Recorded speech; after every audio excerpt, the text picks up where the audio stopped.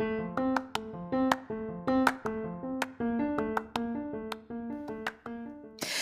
there, and welcome to the daily podcast where wisdom smacks us with kisses or love taps. I'm Michelle Spiva, a wisdom strengthening coach, your host, and practical priestess of wisdom. Mwah. Join us daily to gain wisdom and mental strength as we tackle innovative thinking, address emotional and behavioral life traps, and yes, provide you with some practical how-tos to wrap it all up. So settle in or crank up the speed 2x, whatever gets your mental processes firing as we dive in. Stay tuned.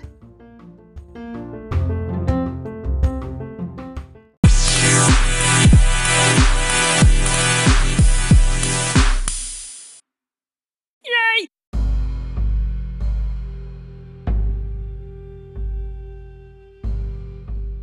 Hello, this is Michelle Spiva, your daily host of Wisdom Smack and Practical Priestess of Wisdom. And I want to invite you to stick with me today as we start getting into some of the ins and outs of how to navigate when there's a whole bunch of double speak, nothing seems clear, and it's just a whole bunch of, gobbledygook.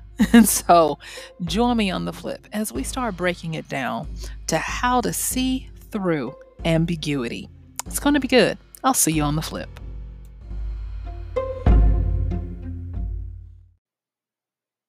All right, let's get to it. So today we're going to be talking about seeing through ambiguity.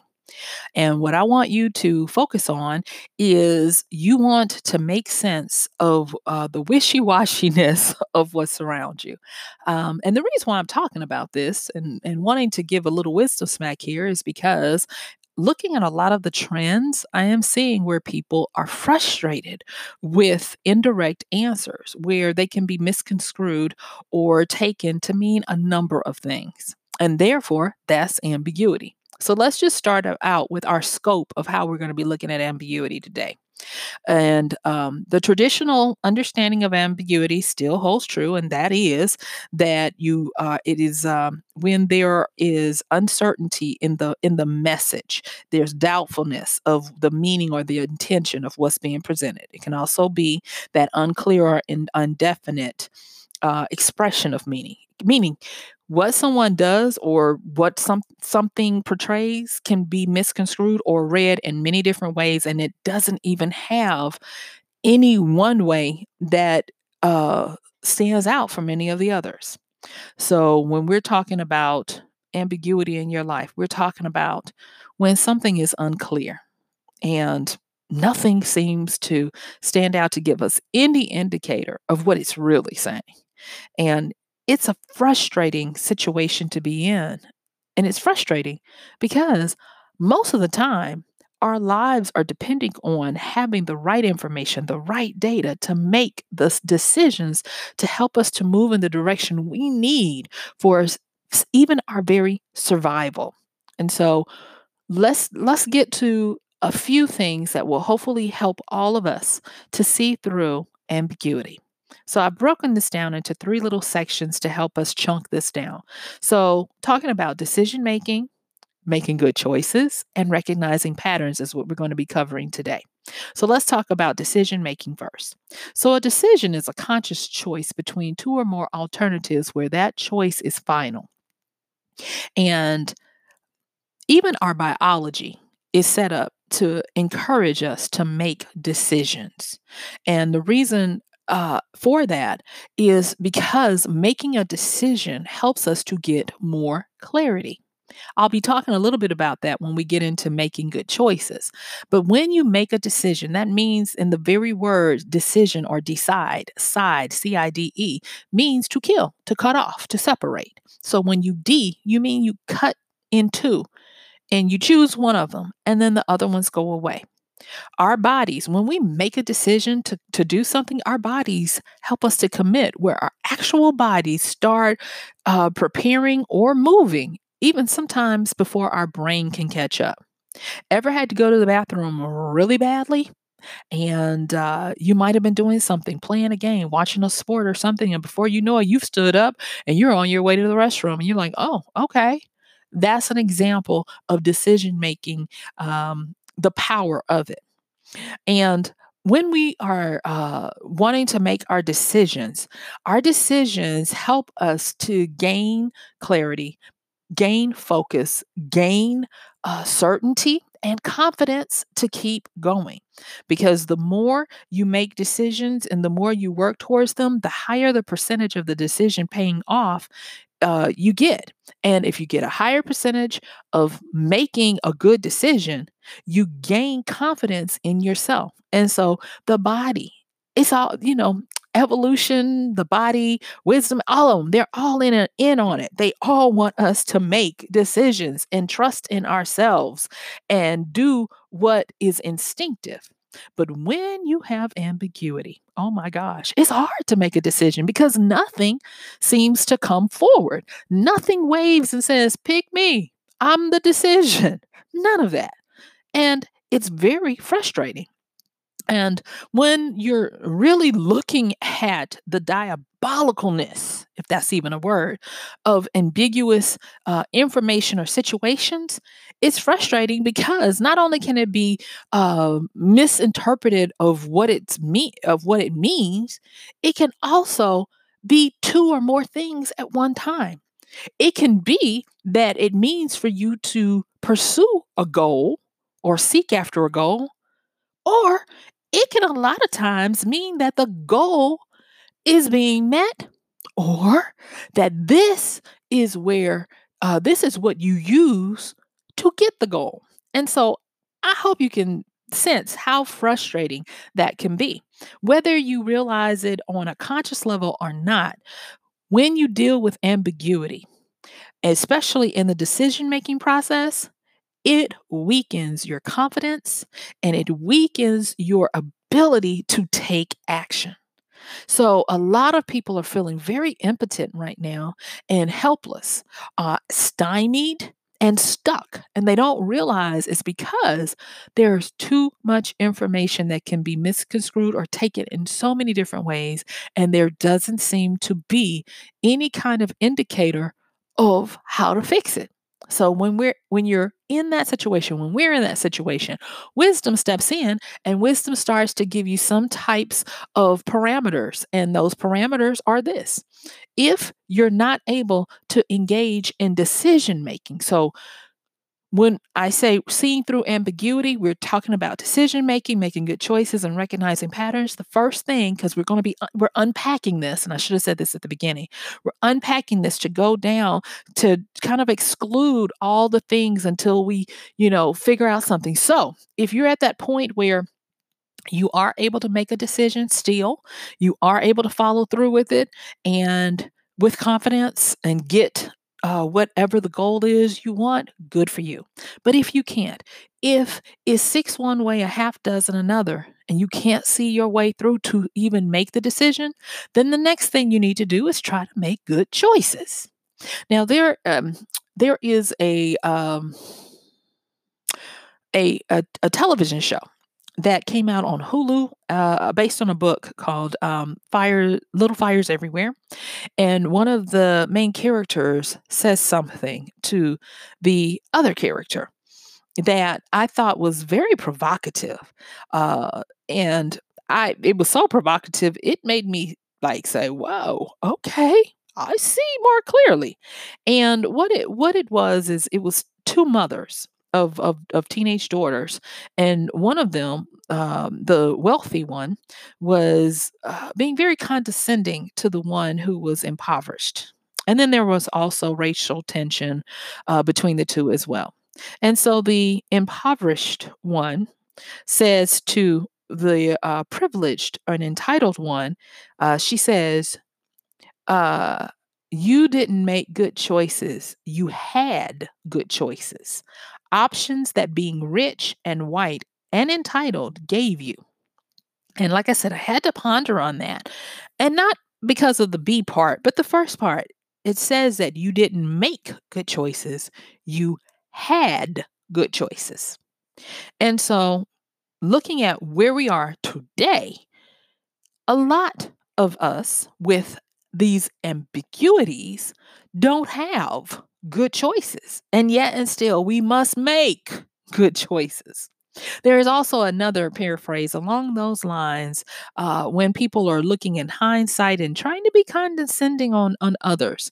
That goes something like this. Do not judge me because you do not know the resources I had available to me at the time. And making good choices when you don't have good resources, you don't have good choices to choose from is akin to this ambiguity that we're talking about. If you don't have good data, if you don't have good information, you're almost sunk. And so it's almost like a crapshoot to try to even make a choice because ambiguity, it makes it unclear and you don't know which way is up or down. And so there are a lot of people who are frustrated as well because they're used to having something to work with.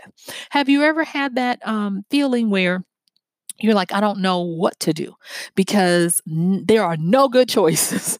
None of it looks good. If that's the case, then that's where you are. You're trying to see through and make it through ambiguity, but there are no real good choices to even make a choice out of. And it's hard to try to turn a sow's ear into a silk purse, if you will. So then the next one is, excuse me, to get to the point where you take the bull by the horns and you start to do your own due diligence, your own vetting, your own working through the situation to make sense of it. And that's where we get down to pattern recognition.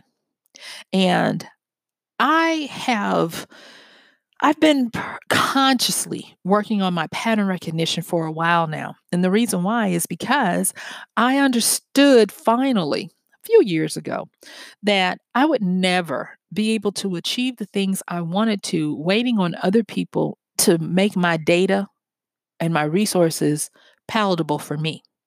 I had to get better at sorting through the raw data to do what I need to. Now, let me say something about pattern recognition and why it's so important. I talked the other day about quantum computing and I talked about machine learning.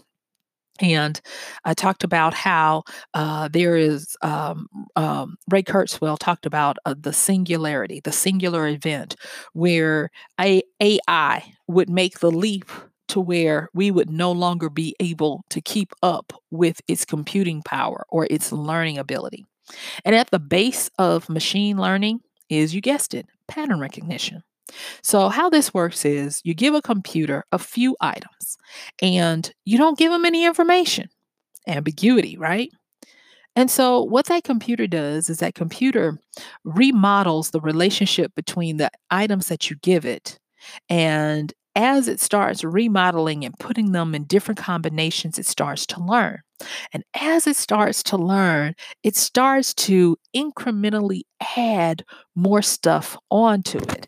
Excuse me, I didn't mean to hit my microphone, but it adds more stuff to it so that it starts to be able to predict and to make conclusive outcomes a little bit more and a little bit more to the point where it can be very eerily accurate in what it's able to do when it interacts with you. And therefore, you have this thing called the singularity that Ray Kurzweil talked about. I also bring this up because even though the computers do pattern recognition, they are also programmed to do what we are supposed to do, and that is to allow for randomness, to allow for outliers, and to allow for error. And like I said, when I started looking at pattern learning and how to become proficient at it, it was a daunting task because there's so many different ways to articulate it. There's so many different ways to learn it, many different schools of thought. They can't even figure out the different types of pattern learning. Yeah, it's based on most people's simple interpretations of how do you go about pattern learning. But one thing I did find that people tended to agree on in the process of pattern learning. And this process is what they did use. If you're thinking about IBM's Watson and you're thinking about customer service AI that now can talk to you and you're thinking you're talking to a real person. What they did was is they did this machine learning, and they broke it down into two schools of thought. Now bear with me. I'm going to use some terms here, but I'm going to make them make sense in a minute. And what they did was is they looked at convolutional networking or networks and recurrent or recursive networks. Now, a convolutional network, it doesn't sound, I mean, it doesn't mean like it sounds. It doesn't mean that it's convoluted. It simply means that as more data is fed in, it takes its assumptions forward across multiple steps. And it looks for like any kind of uh, cross correlation. It looks for any kind of pooling of results, and it learns as it goes. Now, convolutional networks, we are inherently made to do that. When you meet someone for the first time and you don't know what to expect, you take it a little tentatively. As you spend more time learning and interacting with them, you take it forward a little bit more. You possibly move from the formal to the informal of dealing with the person because you are engaging in the deep learning that is called convolutional neural networking. Okay. But then there is this other side, like I said, because these computers were based off of how we think. And if a computer can do it and we taught them how to do it, guess what? We can do it. And we can make sense of this ambiguity to a certain extent. So with the recurrent neural networks, they're used to find these patterns in like our temporal dynamic, uh, such as when we talk about uh, how people speak and how things evolve over time. And so we're learning not just by moving forward, but we're now learning when we talk about recurrent or recursive networks, we're talking about learning from our environment. Okay. So let me repeat those really quickly. There are two ways that we taught our AI to learn, and they are based off of how we already learn. When you talk about convolutional networking, it's where you're learning as you go and you're moving forward in multiple steps, doing cross, correlations and learning to take a little more advancement forward based on what you know from this step. And then the recurrent or the recursive type of way we network our brains is where we start bringing in things. There is a statement that says that true science is inspired from every direction. And therefore, you can't just look at how to make sense of the ambiguity by trying to only use convolutional networking or only using recurrent and recursive networking. You got to use them both because convolutional moves you forward, recurrent looks all around. And because of that, we are very powerful in how we can understand things. Oh, yes, we are. If you don't believe me, think about the last time you went somewhere and, okay, think about the last time you were out in the midst of a lot of people. And I know that might be cruel, but that's what's coming up for me. Say, for instance, you went to a professional sporting event and there are a lot of people. Think about you walk up, you've not maybe been to the stadium before, but you finally, park your car and you walk up and people are milling about. The signage is okay, but you want to make sure that you're not doing something that's wasteful with your time. So what do? You look at the direction that people are moving into and you see them queuing up for certain lines. You might look and see attendants out and you might notice that they're wearing different colored jackets. And then you glean from how they're interacting with the people which jackets, colors, or types mean that they can give you information or they can help you advance to get what you want. This is recurrent. So you're looking at moving forward as well as being able to glean from your environment what to do next. And you did it without even having to stop and think. When we deal with making sense and seeing through the ambiguities, we have to realize that we don't have to be stumped by what's going on. We can just fall back naturally into our own version of machine learning. Now, really quickly, I'm going to talk a little bit about how to do this the most straightforward way as possible. Okay. And if you're still with me, thank you. All right. So a lot of people will agree that there's different types of pattern recognition. And with this pattern recognition, they've tried to, like I said, put it down into the least amount, but they still can't agree on all of them. So, for simplicity's sake, I grabbed some that are more user friendly, intuitive, if you will.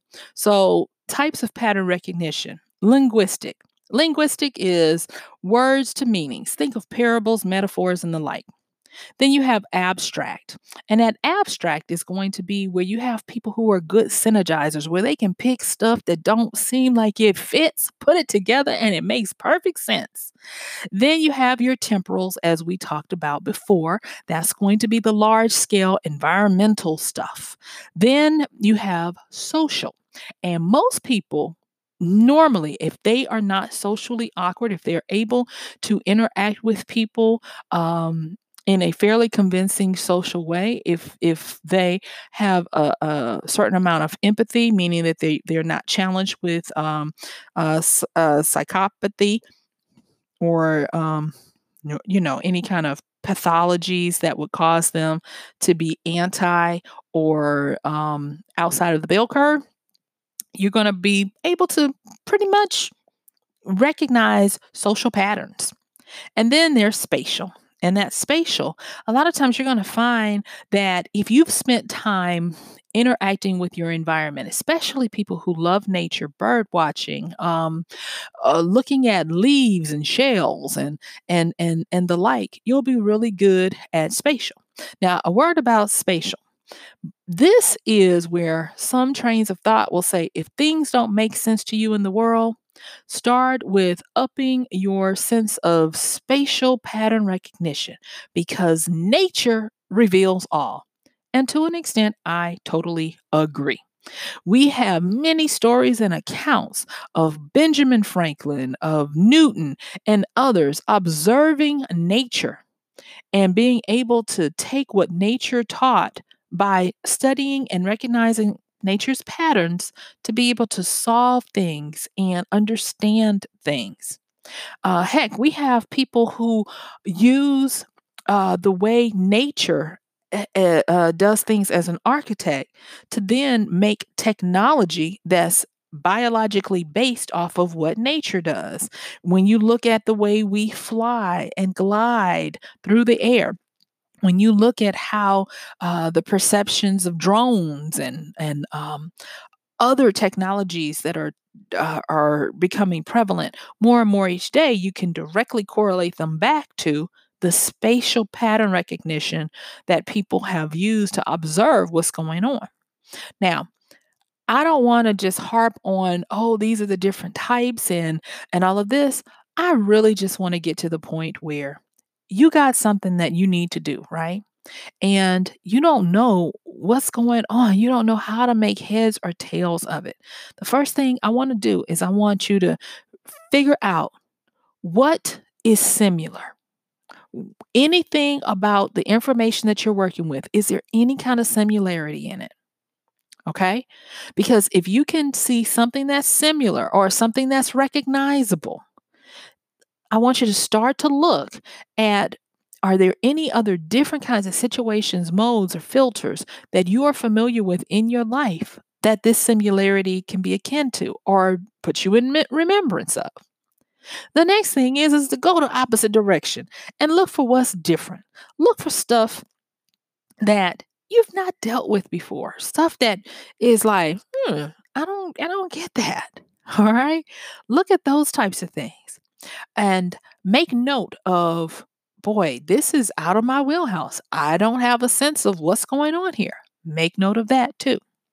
Then the next thing is look for, are there ways that you can connect what you find similar based on what you know in your life and now what you find different, that you can connect the two. And after that, look for, are there any kind of patterns or underlying similarities or differences that you can now take from what you know from your past experiences and transform it or stamp it onto the situation you're dealing with. This is a pattern of recognition that when people are trying to find patterns, they do. And so similarity and difference is going to be the easiest way to approach what you're looking at. And then connection and transformation is going to be the next way. And you can just think of them like on two different axes where you can try to look at how do I connect my similarities with my differences? And then how do I transform my connection of these similarities and differences onto what's going on? And what that will start to do is it'll start to help you to have this ability to see what's the same and what's different. And being able to extrapolate out, pull out what's similar to you and what's different will whittle it down to where you can exclude out the differences if it's easier for you to work on the similarities. And by way of doing that, you'll immediately start figuring out how to start making sense of it. And your particular way of pattern recognition, whether it's linguistic, abstract, temporal, social, or spatial, will kick in. I'm only giving you these so that you can have some type of way to name it because when you can name something, you can gain power and control and management over it. And so once you're able to look at what's the same or what's different, then you're able to look at the different types of information that you're receiving and even the different types of data that's coming at you because you know what's similar and you know what's different. And this is the part that I like, and I'm not saying that AI can't do this, but what I am saying is that we have a certain amount of creative tension that presses against what we're taking in to help us to make unique correlations or a synthesis between the experiences that we have stored in our brains, in our muscle memory, or whatever that help us make sense of what we're now encountering. There is no accounting for the power of our creative. And the reason why I know everybody is creative, because if you can communicate, that's a form of creation. Whether you're able to verbally speak, write, hum, sign language, or whatever. That is the creative power that we have. And that creative tension on when you come up to something that's unknown or ambiguous starts to help you make sense of it. So we are the greatest at machine learning on the fly because at the heart of this pattern recognition that you're going to be engaging in to make sense of this ambiguity is your ability to hold uh, what is same and what is different at the same time, and then be able to draw those connections and apply the transformations to the connections. I see it all the time. I told a story of one time I was traveling abroad in Germany, and I had wrongly assumed that because it was late at night, I was at the airport, that the escalators weren't working until I decided to look around to see if anybody else was here, to see if they were using them or if I could figure out something. Only to behold, a family walked up to the escalator. They paused, and a sensor noticed that they were there, and the escalator started moving. And then I was able to do it. Now, that was the genesis of me understanding that in that particular country, they were all about energy conservation and that things worked, but they worked when they needed to work. And so from then on, matriculating around in that country, I was able to take what I had learned from the airport and then use it when I was parking the car and paying for parking. When I went to exchange monies and do financial transactions and the whole gamut, because what seemed to be unclear, fuzzy, there's an escalator, but does the escalator, have a time clock where it doesn't work after a certain while?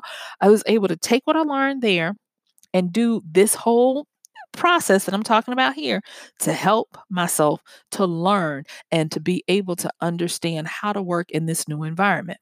So let's break this down. If you made it to this point, what we're really saying is when you find things that have multiple meanings or don't have much meaning at all, go through your process. Try to do your decision making first. If you if you can make a choice, make a decision, meaning you choose one thing and make it go. Go with that because that's going to continue to strengthen your ability to have confidence in yourself, and you're going to work bodily, mentally, and otherwise to make sure it works out. But if you just really don't have enough information, nothing makes sense, then try to make some good choices.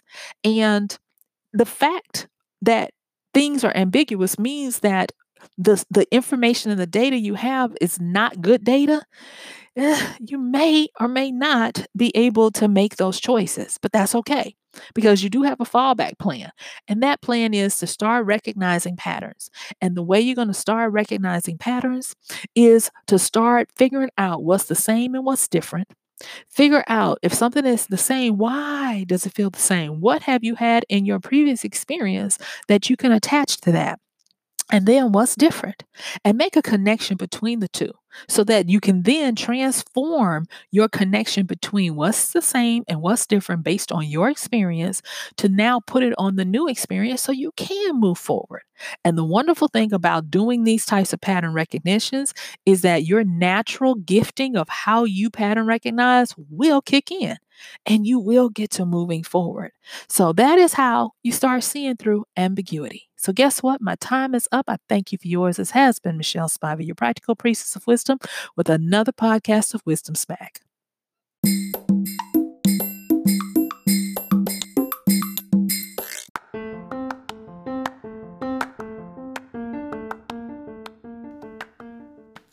And that's going to do it for today's podcast of Wisdom Smack with Michelle Spiva.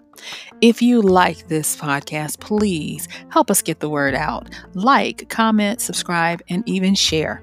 And if you really like it, please help us continue to get the word out by considering using this show's link for Amazon. So when you want to go to Amazon and you do all of your general shopping, please use michellespiva.com/AMZ. It's simple as that. It doesn't cost you anything extra, and this show might receive a little bit of commission that will go towards helping to further get these episodes out to you and to others. So thank you so much for listening. This has been Michelle Spiva with Wisdom Smack. Bye.